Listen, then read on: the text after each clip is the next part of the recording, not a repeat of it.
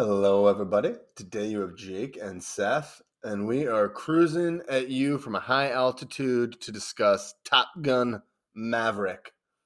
About, I don't know, 32 years in the making, 30 years in the making. This is obviously the sequel to Top Gun. The only two people that actually return, though, are Tom Cruise and Val Kilmer. We can get into that. There might be some reasoning behind that later, but we can get into that in a bit. Some of the other characters, but here we are. The film was made for a budget of 170. This movie was also delayed several times during COVID. Like it was supposed to come out in, I think, 2019, but then they pushed it back in 2019 because they needed to do some work, and then obviously COVID struck. So this movie's actually been in the can for a while. It came out, made basically 1.5 against 170 million. It crushed it like that. We do the math all the time. That's it's an 8 or 9x multiplier. It broke records, and the crazy thing about it is, and I won't go through all of them individually. This was the first movie I think ever to be first in the box office on like Memorial Day and Labor Day, which is nuts. And it was able to. And also just like thinking about all the cruise movies that were blockbusters, and this is the one that made the most money. That was kind of mind blowing to me too. Well, it was mind blowing. I think it was a couple things. First of all, there were kind of low expectations coming into this. Like I know I was like, I at least went into it with kind of low expectations. Like, okay, it's Top Gun Maverick. Like I was thinking it was going to be kind of like a '90s sequel, like twice the pilots, twice the jets, twice the drama. Top Gun 2. But that wasn't it at all. Like it was actually. I mean, there's some of that, but I think it had the benefit of low expectations. It had the benefit of a big Tom Cruise fan base, and I also think it kind of benefited from this dual, and not to read too deep into it, but like two things going for it: a really weak box office in terms of options for people to pick from. Also, at a time where there are a lot of people who do want to go to the box office, maybe not in the numbers or the way they did before, but people are ready to go back. And it's like, and the other Well, yeah, thing. I think you're right. There wasn't a lot of competition for it, but also it was the perfect kind of movie. Again, there's a lot of fans of this franchise from the '80s that are like our age and older, right? And those people, I mean, there have been some blockbusters post COVID, mostly in the superhero universe, and I think this was the first kind of real big blockbuster non-superhero movie that actually had a lot of fans that were like older people that are like 30s and 40s and above. And so I think for that group to have this big blockbuster, it really had to be like an in-theater experience. I think that's a big reason it did the numbers it did. And then obviously I think like the younger generation as well caught on to it. The action itself in the movie is good enough for anybody of any age to enjoy it. And so I think it cast a really wide net, but it also had this thing where it's like it kind of pulled in all those people that were original fans back in the '80s. You nailed it, and I just want to I want to harp on one thing, and this is we talk about this all the time, and you talked about not only you definitely this is a movie you should see in theaters. I'm sure it'll be re-released at some point. If you didn't, go see it. It's great in theaters. It's good at home. But whether you're at home or in theaters, like the thing that's going to stick out to you about this movie, I think one of the things about this movie that was like so gripping and like that people might not talk about, but I think really affected them, were that we weren't watching CGI planes shoot like pretend, but like obviously they weren't real dogfights, but they were real jets, at least for most of it. Like maybe not the experimental thing in the beginning, but like the dogfights were actual jets.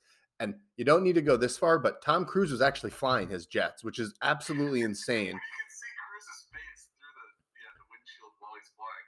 He It's kind of another level. he learned how to do it. There's the whole joke on the rewatchables about how he's learned to fly a helicopter. Like if you write something in his movie, like he needs to learn to do something, Tom Cruise is going to learn to do it. Again, but whether, I mean, people always talk about the truck flip in Dark Knight, or even some of the more advanced practical effects from The Thing or Terminator 2. Practical effects work, and generally, maybe not The Thing, that movie bombed, but if you have a good movie, effects won't make a movie successful, but if you have a good movie, a good action movie with great practical effects, I think it's that type of thing.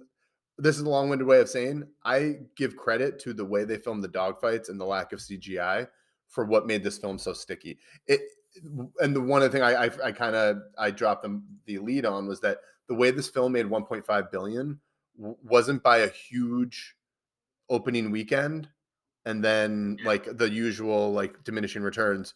It increased. It rose week over week, and then a new movie would come out and it would fall, and then it would increase again. And like it was just like it was this. It was so sticky, and there's no way to prove this. My theory though is that when you have those effects, there it makes it more of an experience because it is a spectacle because you're actually seeing something you're not used to seeing and you don't realize it in the moment because you're not thinking, or maybe you are like me or you. It's like, wow, I'm used to CGI, why is it so different? Oh wow, that's because it's people in an actual $30 million jet flying over. And it I'll stop going on. I loved it.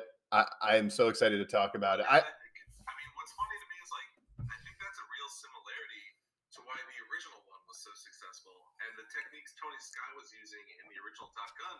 That, you know, he had this deal with the military. He like they procured like one of those aircraft carriers, you know, out in the ocean, and like he was getting so much footage that was real of how these, you know, military guys launch the airplanes off the slingshots and how they do dogfights. And so I think all that footage he had in the 80s, it did like influence, you know, the new movie has a different look, I will say, but I did think there was a lot of influence from the original, especially with the action sequences, just how they represent the military and how they kind of show all everything that's happening. And, you know, that was something that Tony Scott was really big on, was he just felt like if you showed audiences real machinery and real stuff and just, you know, show them how things actually work, then it'll always kind of play to the audience. And so I do think that's something that's kind of carried over from the original. Um, I mean, again, I think it was successful for a variety of reasons. I also think just like the actual plot of the movie, it had a good mix of like kind of schlocky stuff and like references to the original, but it also did have its own story that wasn't terrible. And you know, it did create drama between the characters.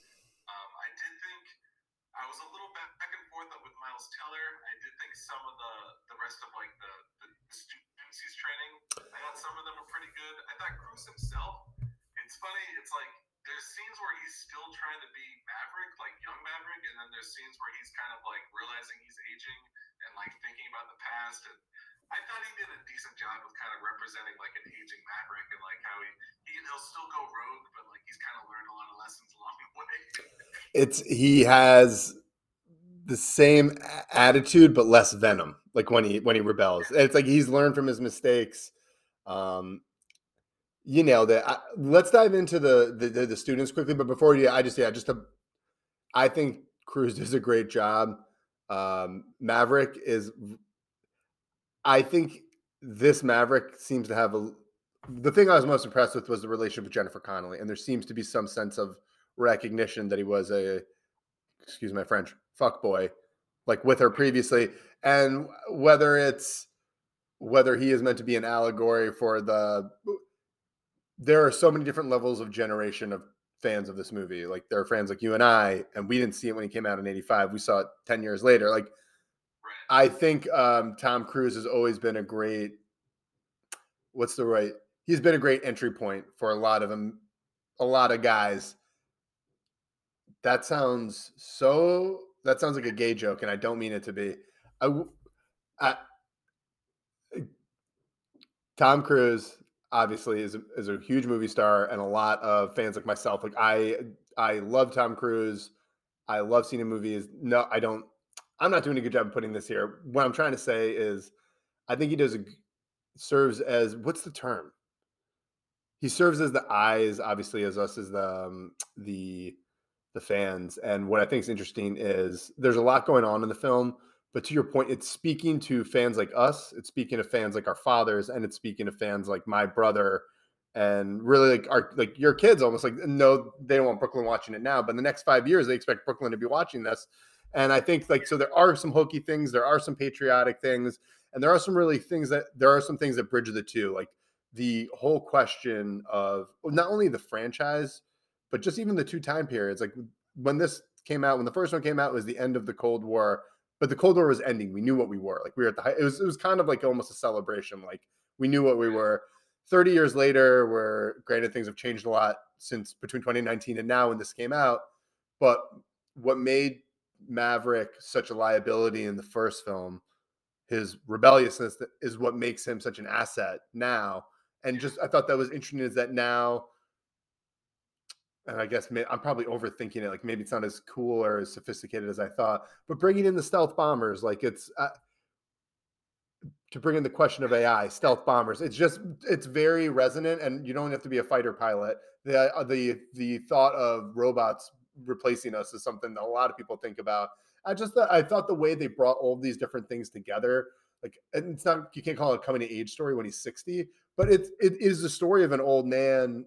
That's probably mean, but it is. It's an old man who's growing up. Yeah, I mean, the other thing I thought about too was just like the original movie. I always like the Top Gun. I consider to be Cruise's peak of the first like phase of his career. When, like in his early to mid 20s, he kind of he's in The Outsiders. He's in a couple other movies, but he really peaks with Top Gun, and that kind of takes him to another level of movie stardom. And then he kind of goes off and makes. I would say the second phase of his career happens after Top Gun. But like what happened was, over the course of time, Cruise himself is in so many movies and so many blockbusters. That original fan base that he creates with Top Gun, we all aged kind of with him and watched all those movies. And so when you get to the sequel, I think it's like he's kind of bringing all of that with him. And you kind of, as a movie star, you've been through that whole journey with him. And so to see him return to that like original peak that he had, again, I think that's a big reason why it did so well and why so many different audience members relate to it. Like you said, it's like, I know I saw that movie in the early 90s. There was a ton of people that watched it in the 80s when it originally came out, and it's affected different generations. And I just think he carried all of that into the sequel with him. And so when you're watching him and he still pulls a Maverick move here and there, and it's like, oh yeah, man, this guy, he doesn't care about the military rules. Like he'll do what he wants just to prove a point, and he gets away with it. And it's like, it still kind of tickles you right in the sweet spot, even though they're like, we're closing in on 40 years old here now, Jake. I'm just gonna not talk anymore. You perfectly articulated everything I was blabbering on before about his ability to do that. Take us on that journey with him. Yeah, I'm not gonna do what I normally do and muck up what you just said with anything. I couldn't agree more. But what do you want to jump into Rooster and the rest of the crew? Yes. Rooster, Miles Teller. I like Miles Teller. I'll start with that. I think he's great at Whiplash. There's a couple other movies I think he's pretty good in. I wasn't sure if he was. I don't want to say he was miscast in this movie, but I found myself questioning it a couple of times and wondering if he was the best selection for the role. I do think he did a good job. Like I would say I'd give him like a B, maybe a B plus on his performance and everything. I'll also say this, like that's a hard role to play. I think it's harder than people realize to be in the shadow of Cruise for this movie and also try to kind of represent, Goose and that whole character, that past through your own, it's just, I think it's a tougher role than people realize. But I also kind of wondered, did I want somebody a little more animated? Did I want somebody to dial it up a little bit more? Maybe somebody that would have gone like Rogue on Maverick and kind of play that up a little bit. I think it was like a B or B plus. I don't want to crush the guy, but I did wonder, like, was this the best selection for that spot? Interesting. I thought the way the character was written, which by the way is incredibly limited. He's basically seen only through the eyes as like a poor orphan boy in trauma, and like his hero's journey is actually really not a good one. The reason this movie works is because it's about Tom Cruise's journey, and his like development is really more like a byproduct of Tom Cruise's journey. I don't know. Like I hear what you're saying, but then I hear what you're saying, but then it's like I don't know how like he's bringing it in the dramatic scenes. But I guess what I'm thinking it's like I hear what you're saying. This to me, it is this is more evolved than Top Gun. This is a better movie than Top Gun. It's not in that obviously it's not Saving Private Ryan. There's a whole other tier between the two. I'm trying to think of what those are. But I guess what I'm saying is I hear what you're saying. I don't know if that like changes the DNA of the movie though into more of like, is it I think Pearl Harbor failed because it took itself too seriously. Maybe, I mean, I might have gone with an unknown actor and tried to kind of recreate, create a new star out of it or something. I don't know. I had a lot of thoughts about that role. Oh, But wait, I actually have a quick thought on that. So I think, and that I think he was trying to find. If you go back and look at the first Top Gun, and obviously Seth knows this, I'm saying this for the fans. Uh, the crew, like Tim Robbins was in that crew. Like those are really good actors and like people who went on to do things. I'm blanking on some of the names. Some of them are more TV actors, but at that that point, Slider kind of turned into somebody. Yeah, there's a yeah, couple. like they granted I don't remember their names, but like I'm telling you, like you'll recognize them if you go to their IMDb's. They had good careers. And one of the things that Cruise was asking, like, what are their names? Glenn Powell, who played the Hangman, and Miles Teller, and some of these other guys, was basically, what kind of career do you want? Like, and I think this was kind of like Tom Cruise. Again, I may be reading too much into this, but from what I've kind of read, and this could be total spin, I think he actually kind of like an art imitating life. I think he kind of saw himself as like actually trying to mentor some of these actors, like the men and the women. And so this is me a long way of saying, I think he didn't want to pick someone from the out of the blue. I think he wanted to kind of, this is going to again not sound right. I don't mean this way. I think he wanted to groom a young man, like a young actor. But but sorry, I cut you off. That was, I just want to say that was something I'd heard because Glenn Powell was really open about conversations they had, and like one of the things I've also heard like about Henry Cavill, people who've worked with him outside of Jeremy Renner, like a lot of people who've worked with him, like younger actors. I don't know if this is like him. I don't know if he's doing this on purpose or not, but they clearly look up to him, and not only from an acting standpoint, but like what he does to get in these roles. So I'm doing it. I won't shut up. I won't shut up, Seth. I can't shut up. And I liked Glenn Powell. I liked that character. And like, he's kind of doing his own version of Iceman a little bit.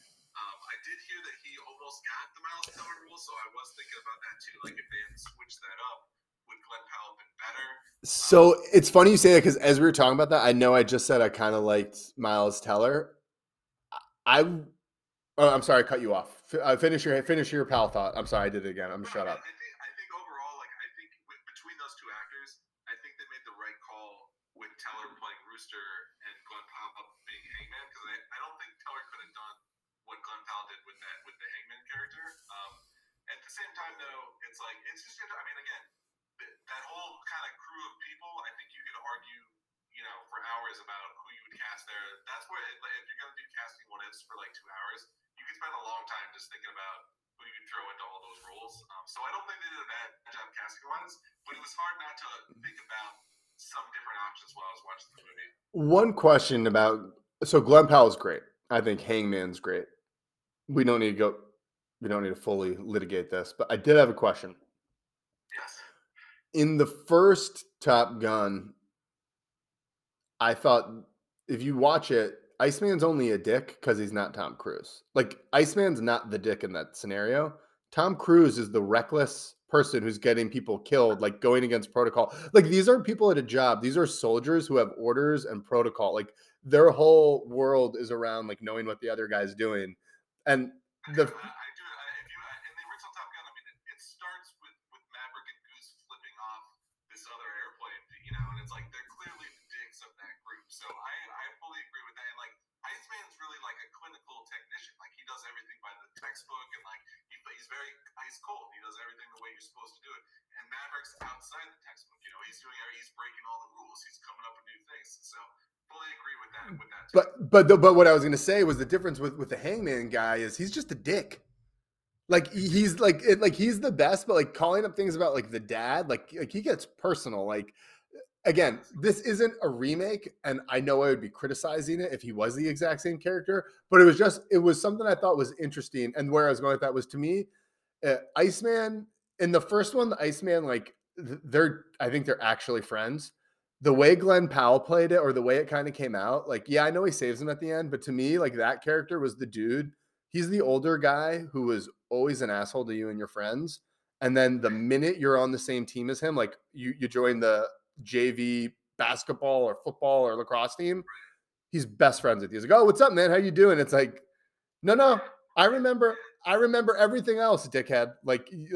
Granted, he saved his life, but I did like that. Though, yeah, they play him like his reputation is to hang people out to dry. So he's not that's really true. a team player, right? And Yeah, so that, like, I do think that that was intentional.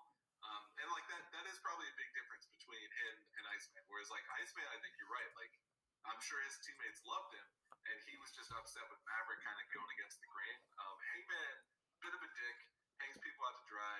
I guess he kind of like his resolution is that he saves them at the end. So the Hangman actually saves somebody.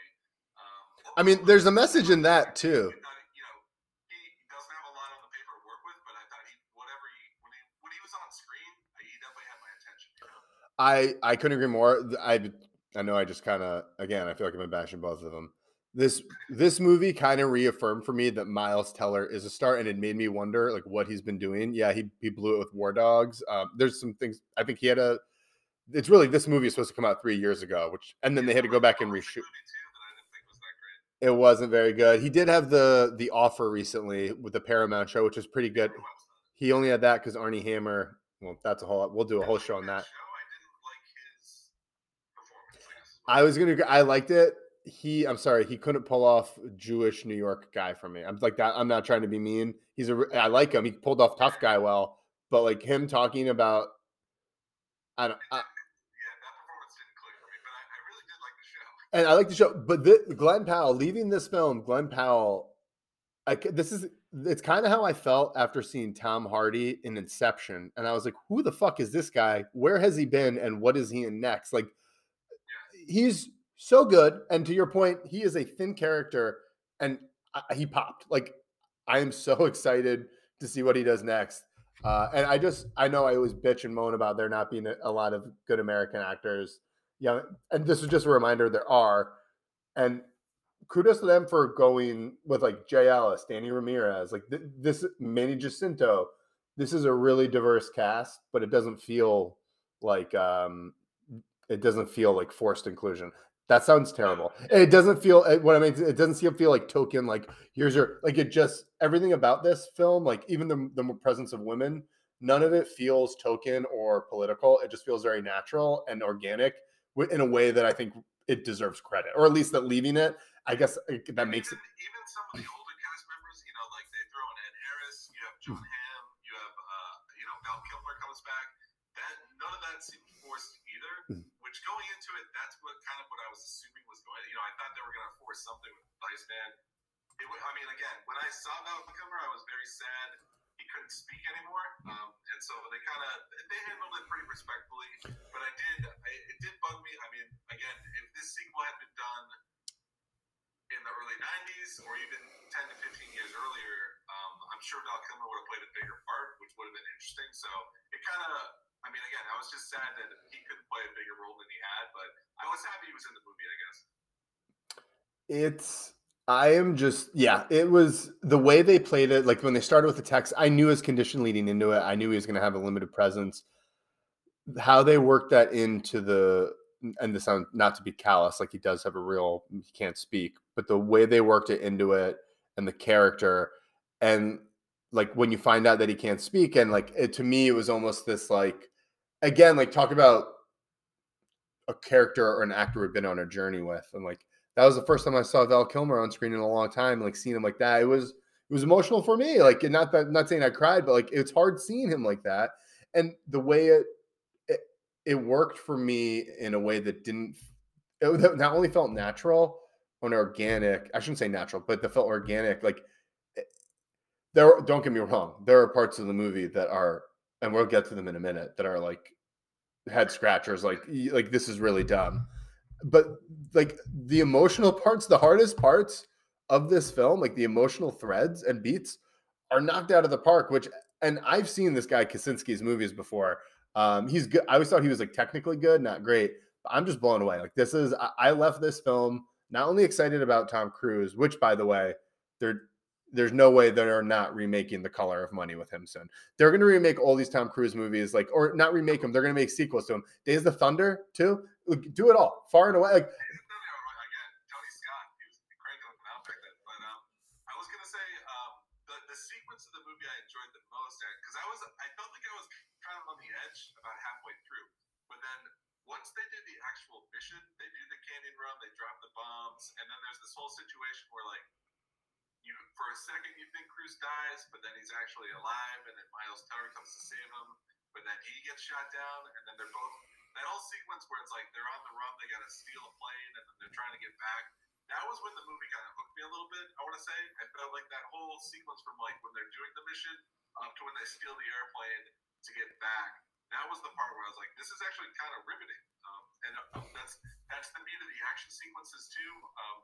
And I just thought it was all really well. It was there were some great like one-liners when Teller and Cruise get together on the ground, and like that was when I thought everything was kind of clicking at a higher level, and it wasn't just kind of like this nostalgia trip or anything like that.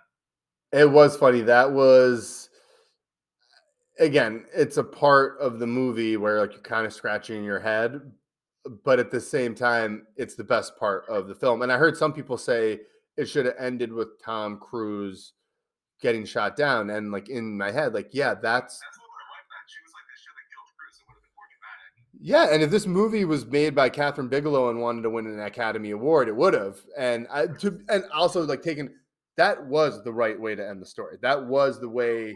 But I think one of the things that worked for it was like, and I don't know, this probably won't make sense. I feel like the movie public knows that that's the way like a good movie should end.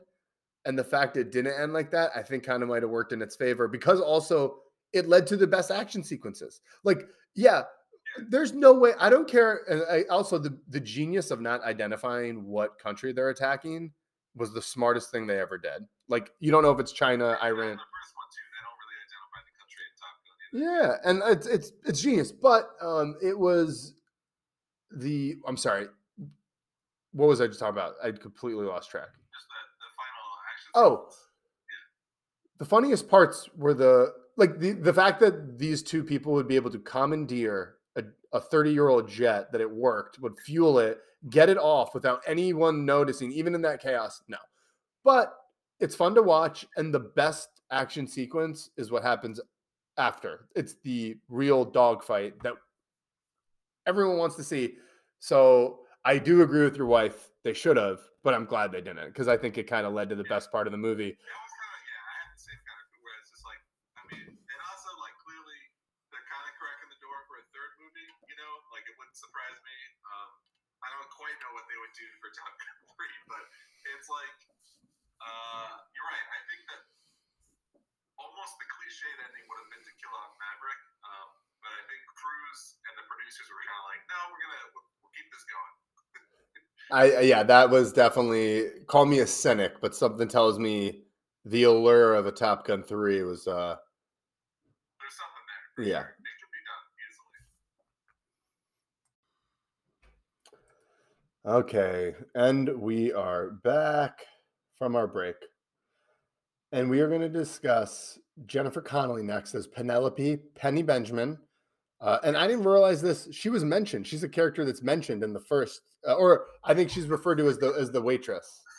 This is okay. So I have a bit of a hot take on this whole thing. First off, I like Jennifer Connelly, fine actress. You know, I like most of her movies. I thought she was fine in this movie. And I know. So here's my thing. It seemed like for parts of the movie they didn't want to stew too much in the past, and like that's why some of the actors from the previous movie weren't called into this movie. It was really just Cruise and Kilmer that came back for this. But my whole thing is like, look, they spotted one line from Top Gun where someone is like, oh, Maverick, you done like screwing that Admiral's daughter? Like there's some, I mean, look, I've seen Top Gun a lot. I vaguely remember that line early in the movie. And apparently they took that line and created this mini character for Jennifer Connelly for him to have his relationship. What I personally think should have happened Um, you're already doing the Miles Teller as Rooster as Goose's son thing. Why can't we get Meg Ryan into this movie and have something go on between Maverick and Meg Ryan, and then you have the drama between Meg Ryan and the son, and it just creates this other, another layer of drama in the movie. It felt like the Jennifer Connelly thing was just like, we need a romantic relationship here, and we got to get, it just, that part of the movie, I think, would be the part I'm most critical of. It just felt shoehorned in. Also, to not have a romantic person for Rooster, for Miles Teller, a little bit strange. So, there's my hot take. Two things. I agree. I feel like if you want Jennifer Connelly in the movie, just put her in the movie. Like, the fact that they tried to spin that one obscure line into this like character, like, it reminds me of like Rosaline and from Romeo and Juliet. For those who don't know, Rosaline is the girl that I think Romeo mentions once in the story before he meets Juliet. It's like, you don't. In other words, she's an afterthought. You could have just introduced her. And the thing about that, like the fact that they went to all that trouble to be like, no, she was in the first one, just leads me to believe it was a attempt to be subtle, but at the same time pretty transparent way to recast, get Kelly McGillis out of there. Like, just no offense to Kelly McGillis. Kelly McGillis is a beautiful woman who looks appropriate for her age, but she's also nearly 60 now. And Tom Cruise, Jennifer Connelly is like 20 years younger. She looks great. Jennifer Connelly is also in her, like, she's in her 40s. I am so happy to see her in a movie. One of the things I left from this film was thinking to myself, hey, why isn't Jennifer Connelly in more movies? She's good. Like, I just leaving this movie, and for those who don't know, I was just telling Seth, or whining to Seth, about the lack of good movies for adults. And I also like comic book movies, but just the lack of adult movies, or really movies at all. It just leads me to believe that Hollywood truly is run by idiots. Like, you want, like, that's all I'll say. I mean, I get why Kelly McGillis, I get why they don't bring that character back, and I kind of support that. It's like, I don't think she would have played the right way in this movie. Also, could I see that relationship ending? Yeah, it was like a summer fling. Like, it totally. But I just felt like Meg Ryan is sitting right there. You could have scenes about, with her and Cruz talking about Goose, and like, after all this time, maybe they can kind of like have some closure on that situation, and then they can kind of, have this new situation with Rooster and Miles Teller. I just felt like that whole element was sitting right there. Again, I don't know if Meg Ryan was just like no, but it doesn't seem like she's that busy to me. And you got a huge budget for this movie. It made too much sense, I guess. I haven't seen her, like, and I'm not trying to be mean here. I don't know if she's had like really bad work done. Like, there was a period where Renee Russo had some really bad work done, and like she kind of wasn't in films, and then she had it fixed and she came back. But I'm looking at her now. She looks absolutely lovely from what I've seen recently, and this is all I'll say. Who doesn't like Meg Ryan, by the way? It's like, she's got great energy. I've always enjoyed, she's adorable. And to your point, I couldn't agree more. And I'm not rewriting it, but the idea or thought that there could be a love triangle between them seems like such a more realistic and likely like point of contention in that relationship. Also because, like, spoiler alert, that is actually, don't ask me why, I watch way too many true crime horror things, but it's actually not uncommon for like victims, if it's not uncommon for a friend and a spouse of someone who's died to like eventually get together. Like, it's actually kind of common because of their grief. Not that they need to do that, but to kill her off, like, everything about it was really contrived to create this weird tension between him and Rooster that I felt like they could have gotten to a million different ways. But again, like, it felt like it was so intentional. I really felt like they were doing everything they could to keep her and Kelly McGinnis out of the movie in a way that like wasn't hurtful. But like, looking at it, and like, I kind of left the movie being like, that was a little weird. And then I heard their reasoning, and I was like, no, it makes sense. They have to tell a story. But like, the further I get away from it, and the more we talk about it, you couldn't have him like calling his friend. Like, even if they're not together, can he call Kelly McGinnis? But be like, hey, I'm in this really, like, I'm a teacher now. Like, there are so many ways to include them in more than a. Even if you're like, okay, look, we're not bringing back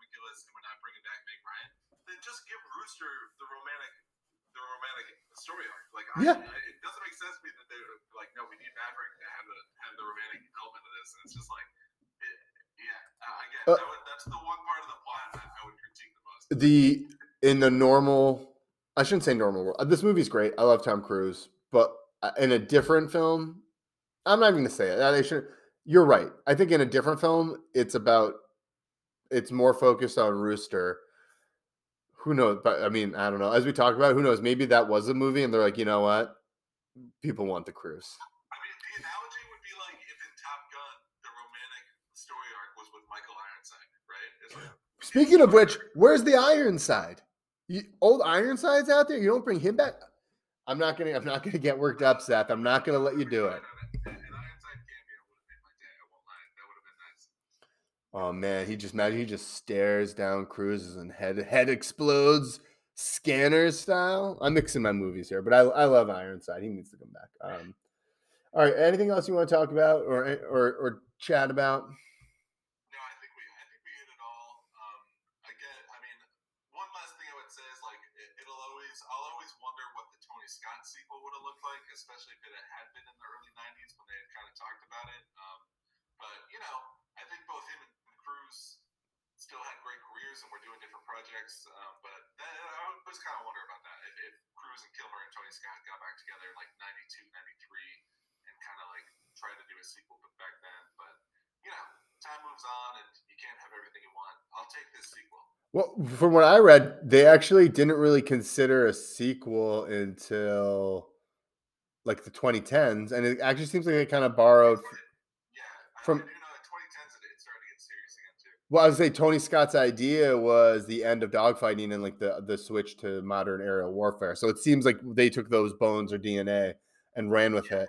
And why wouldn't you if it was Tony Scott's idea? Again, talk about someone who should have made.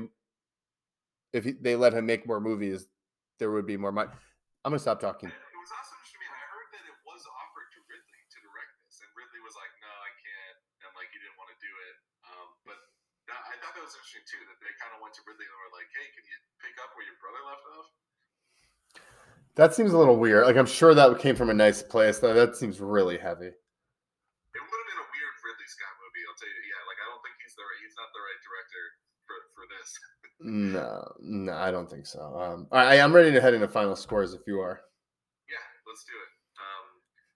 I think it was. I think the action was great. I thought the acting was good for this type of movie. I thought the casting was good. Little upset with the Jennifer Connelly thing. I'm gonna give it like a 7.5. It's like I feel like it's really strong. I think I would still rate the original Top Gun a little higher. I think I'm still a fan of the original a little bit more. Maybe that's a nostalgia thing, but I think it's a little bit more fun to watch. Kind of. There's really not as much drama in the original Top Gun outside of Goose dying, and so it's definitely much tighter. Yeah, it's a lot tighter. Exactly. Yeah. I'm coming in much higher. I'm giving it like a 9. I can't remember what I gave it on my thing too. A part of that too is like this is in the context of this year. I couldn't even fill up.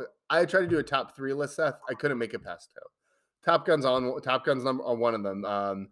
But it has warts. Like I knew I had low expectations. I loved it when I saw it in theaters. I saw it, I think, a second time. It's a long movie. It was incredible. I liked it more the second time. Like, and again, we're not watching Saving Private Ryan here or Gone with the Wind. Like, this isn't an all-time great. Like, I love Miles Teller, but he's not doing Oscar-worthy drama. And I am sitting there loving it, watching him and Tom Cruise yell at each other because I'm like, they're going to get in the plane in a minute. They're going to get in the plane in a minute. And it's to your point. I think it is it has great action. It has a great story. It has a great lead in Cruise and good actors around him. I know I use great a lot. This is a movie. The warts are being covered up. It's the sum is more than then it's total parts. And for me, and that magic, I don't know if I had to put them side by side, I would probably, like you, give it to Top Gun, the first one, because even though I said I think this is a better movie, and that I think it has a more I think it has a more expansive view and a little deeper story, but it also has some unwieldy parts, some parts that don't fit in well, and a lot less focus. I do think technically that Top Gun Maverick is probably a better movie if you like looked at the screenplay and the acting and directing and all that. But yeah, there's something about the tightness of the original and just kind of like the fun, I don't know, the fun energy that it has. I would I would give it to the original, and the reason I'm giving this a 9 is for that the way it was able to evoke the fun of the original and build on it with some of the stunts. Like some of the cool stunts they did, like I can't remember what they called it, but when they basically corkscrew, when they start corkscrewing and barrel rolling down to the ground with each other, like they actually had to do that was just so cool. Clearly I'm geeking out. Like I just love the stunts in this. All right. A 9 and a 7.5. That's our biggest gap in a while. Yeah, I agree. I hope everyone sees it and enjoys Tom Cruise while he's still whatever age he's pretending to be. Yeah, don't go Maverick on us. Just go see it. You can be my wingman anytime. Oh, I like that. Little wordplay here from your old friends. All right, ready to sign out here, my man? Goodbye, people. Goodbye.